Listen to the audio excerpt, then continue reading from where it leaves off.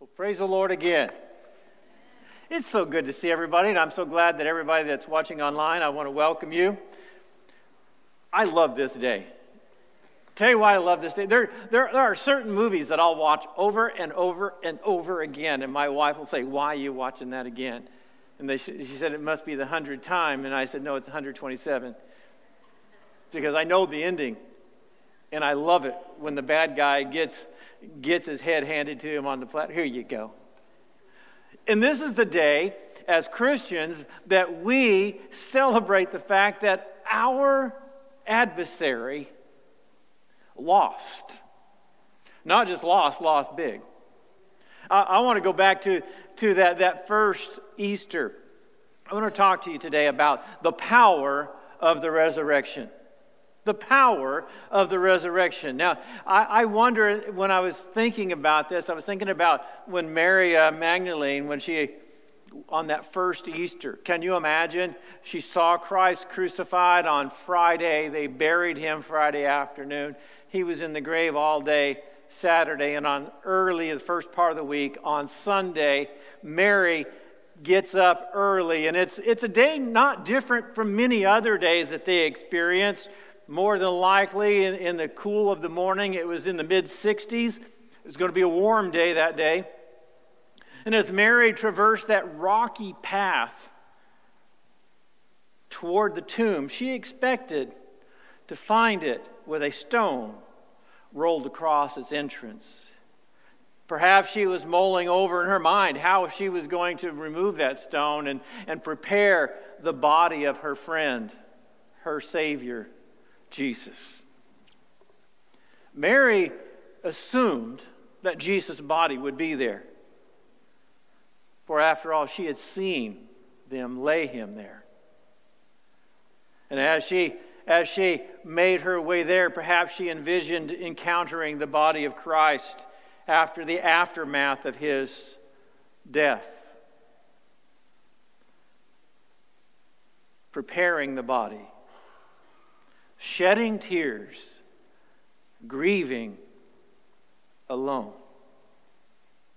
But as life sometimes gives us a change in direction, life did an about-face for Mary, and she was surprised to see that the stone had been rolled away from the tomb. Now you have to picture yourself, and I know I'm taking a little time, but I'm trying to build, that she, like we would, had immediately began to think the logical conclusions. Perhaps somebody has taken Jesus' body. We would have looked at that. I don't believe there's one person in here. I don't think there was one person before Christ or even after Christ that if you had never heard of anybody being raised from the dead, that you would have looked at an empty tomb and said, "Wow, I think he rose from the dead." Mary came to the exact same conclusions that you and I would, that somebody must have removed his body. Perhaps it was the religious authorities. Perhaps it was one of the other followers, the apostles. But whatever she was thinking, she made her way back to the disciples and told them what she had encountered.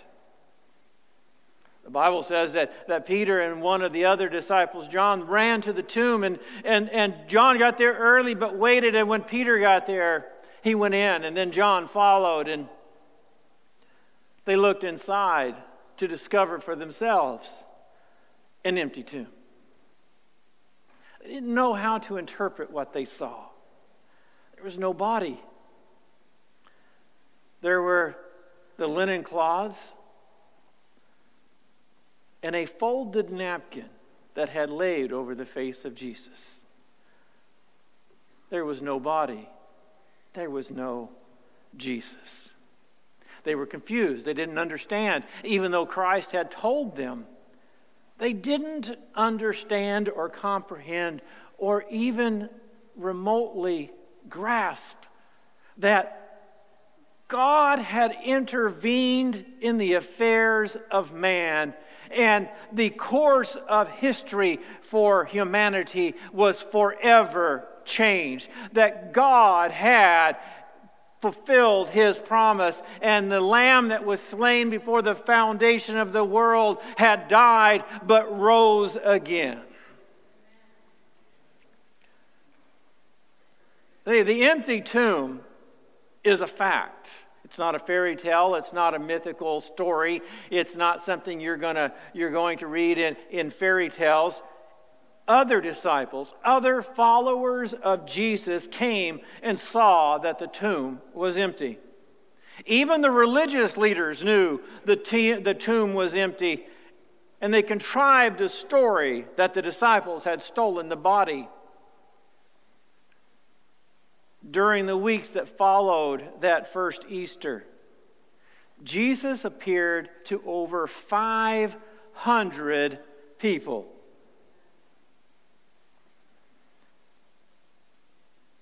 The tomb was empty, and everybody knew Jesus had risen from the grave. You know what amazes me? From that first Easter to now, the church has been forced to address skeptics that cannot admit, that cannot accept that Christ has truly conquered death. There are skeptics that come up with all kinds of explanations. Here's some, and these are true. I couldn't make these up if I tried. They said that Jesus really didn't die. It was staged. Like the Romans staged anything. I like this one. This is my favorite. A look-alike died in Jesus' place. That wasn't Hollywood. There was no actor that said, "Hey, I need my double to come in now."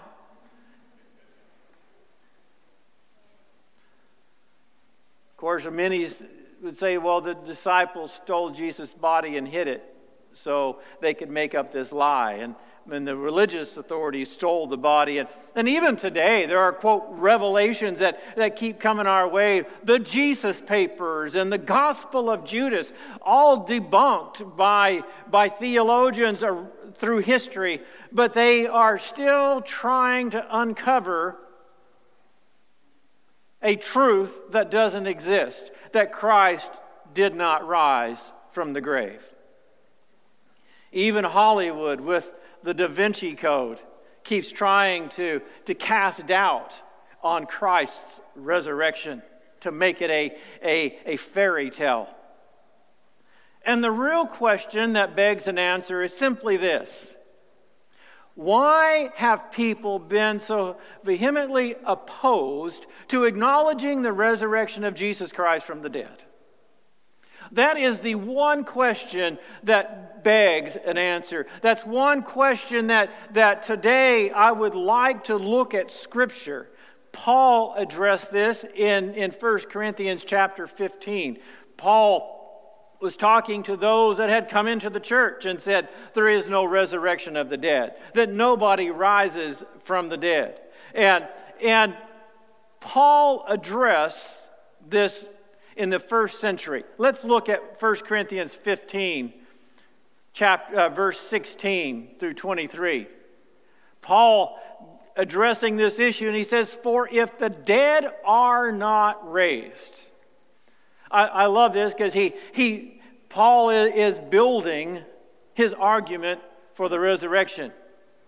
And he uses a lot of if-thens. If Christ did not raise, or if there is not a resurrection, if the dead are not raised, then Christ has not been raised. Sounds logical, does it not? That if dead people don't rise from the grave, then Christ died. He is not going to rise from the grave. And if Christ has not been raised, your faith is worthless, and you're still in your sins. And then those who have fallen asleep in Christ have perished. Let's look at that for a moment. If Christ wasn't resurrected, number one, your faith is worthless. It means nothing. It doesn't matter that the belief that you have, it's misplaced, it's misjudged. It's kind of like believing in Santa Claus when you look in the drawer and you find the Santa Claus suit that your dad wears. Oh, the heartbreak. And the world looks at Christianity and says, those poor, pitiful, misguided people.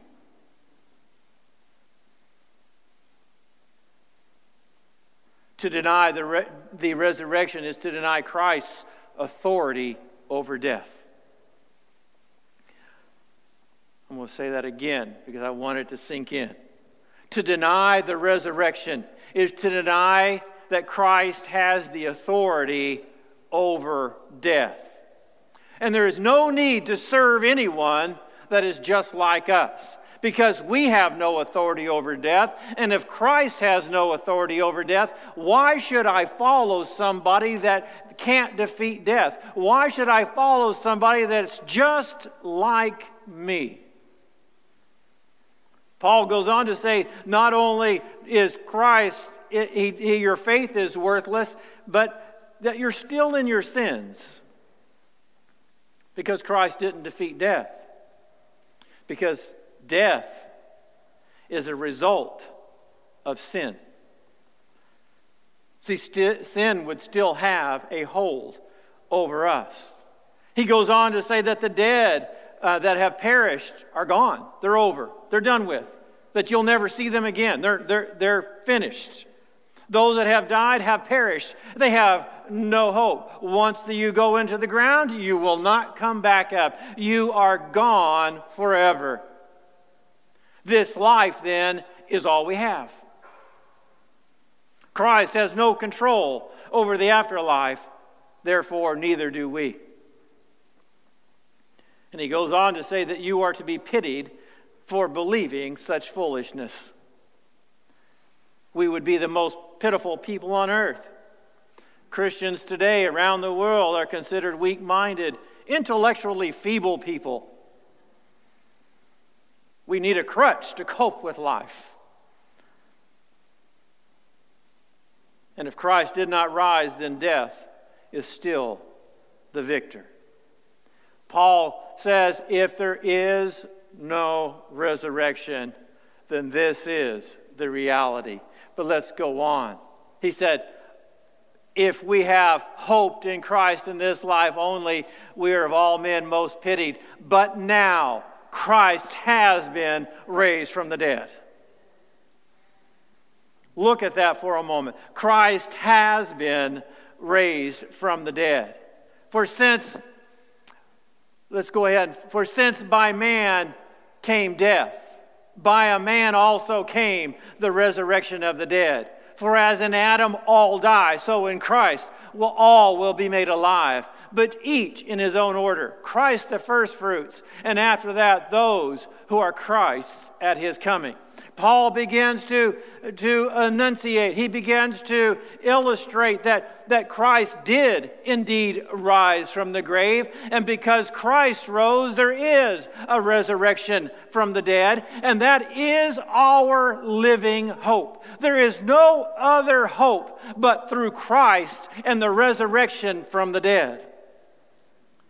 He said that because Christ has been raised, the dead in Christ are not dead, they're asleep. They are asleep in Christ. That they have gone to be with the Lord. But the Bible tells us in 1 Thessalonians chapter 4 that the trumpet will sound and the dead in Christ shall rise first. And then we which are alive and remain shall be caught up to the clouds to meet the Lord in the air. And so shall we be ever with the Lord. I am here to tell you today, it does not matter what the world says. It doesn't matter how they say that Christians are feeble, are weak-minded. I know that my Redeemer lives. And because He lives, we live. And because He lives, He's coming back. And when He comes back, we're going to go with Him.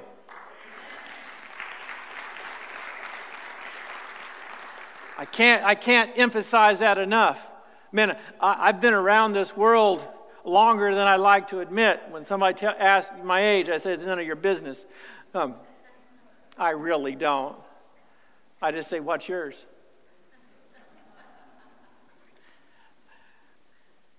I've lived long enough to realize if we only have hope in this life, and there's a lot of good things in this world. Don't misunderstand what I'm saying. There's a lot of good things in this world. But man, if this is all there is, but the Scripture gives us hope. Christ rising from the dead, the Scripture tells us that death came through one man, Adam. Romans 5:12 says this, therefore just as sin entered the world through one man. There was a time before death. There was a time when humanity didn't suffer death, that they were eternal, that they walked with God in the garden. Every time I read that, it just fascinates me. It's amazing to me that Adam and Eve would be able to walk around in the garden, take care of the garden, and then God Himself, the Creator of all things, would come down and have a conversation with them every single day. Oh, that's incredible. And they blew it. They sinned. And because sin, death. See, that's why humanity fights sin, or fights death rather, so much. Because we aren't really designed to die. The Bible says that the wages of sin are death. The wages of sin, what you earn from doing a job. You remember getting your first paycheck? And you look at it and say, well, who's FICA? And why did they take all my money?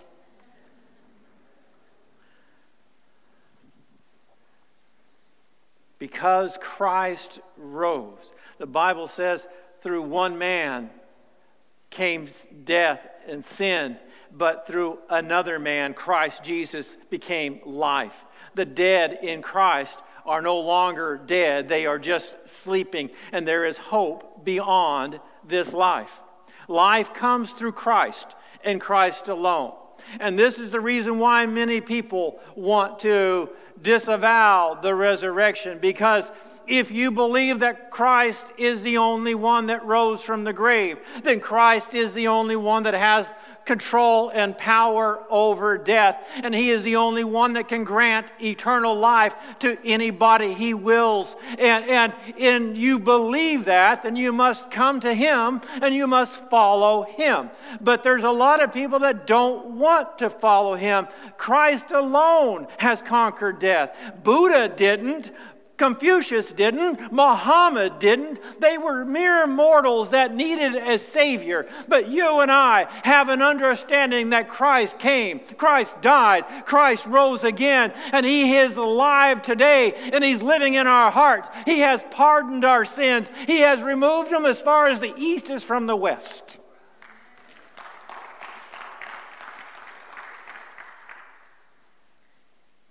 He conquered death. Are you ready for this? Through His perfection. Perfection. I want you to think about that for a moment. Philippians 2 said, let this mind be in you, which was also in Christ Jesus, who being in the form of God, thought it not robbery to be equal with God, but made Himself of no reputation, and took upon Him the form of a servant. What is Paul telling us in Philippians? That Christ became a man, that God became man, that Christ was fully God and fully man. And He could have, if He had chosen, taken His power and His authority and said, I am going to get rid of everything. But Christ came and He said, I'm going to set aside all my regal royalty, and I'm going to be born in this world, and I'm going to defeat death. I'm going to defeat it not just with my power, but I'm going to defeat death with my moral virtue, with who I am. That's why He was tempted in all points as we are, and yet without sin. It was His character that kept Him from sinning. It was who He is. He didn't have to defeat the devil with power. He defeated him with his own being, with his own character, because it's impossible for God to sin. And that same Spirit that was in Christ is in us. And because He lives, we live. Scripture says, if that same Spirit which dwelled in Christ dwells in you, it shall quicken. Quicken it's not just alone. Quicken means to make alive. It'll quicken your mortal body. Your mortal body, this fleshly body, whether you're still in it or if it's in the ground, is going to be made alive. It's going to go from mortality to immortality because of Christ. Scripture tells us that He is the first fruits. I love that. He's the first harvest. He's the first one that has risen from the grave. And we are the great harvest. Scripture tells us that there is coming a day. Paul goes on in 1 Corinthians 15. He says this, behold, I want to tell you a mystery. I'm going to ask our praise team to come back if they would. He said, I'm going to tell you a mystery. We will not all sleep. Paul wasn't saying you're not all going to sleep because you have a little baby in the house. That word sleep simply means we're not all going to die. Physical death. But all of us will be changed. In a moment. In the twinkling of an eye. In other words, as fast as it takes for you to blink your eye, the trumpet's going to sound, and the dead will be raised imperishable, and we will be changed.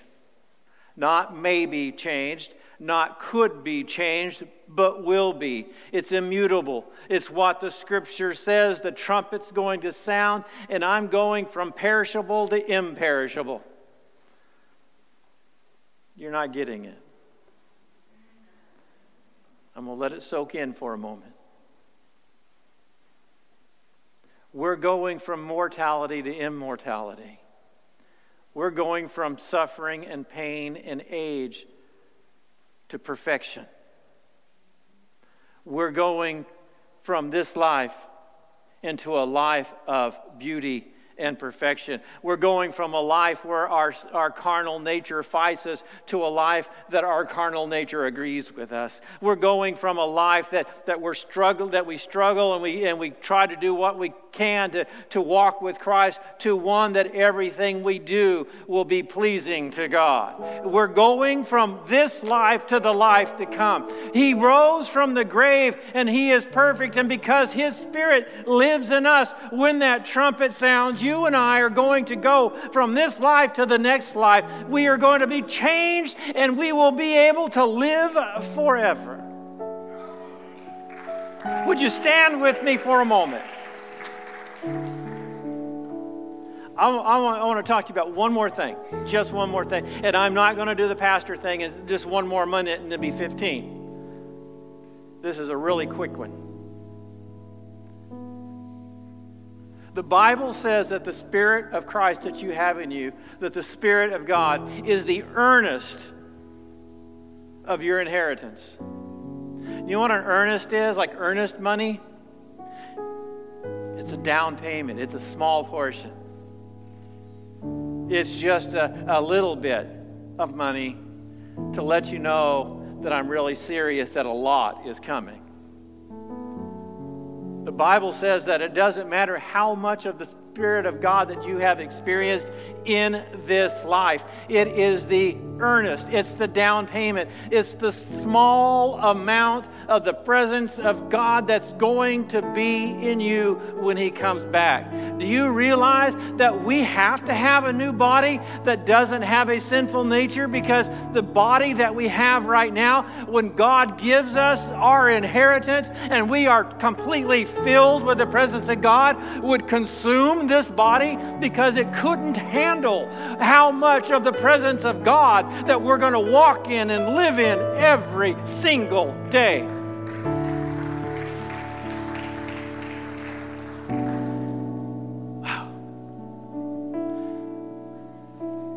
Come Come on, trumpet.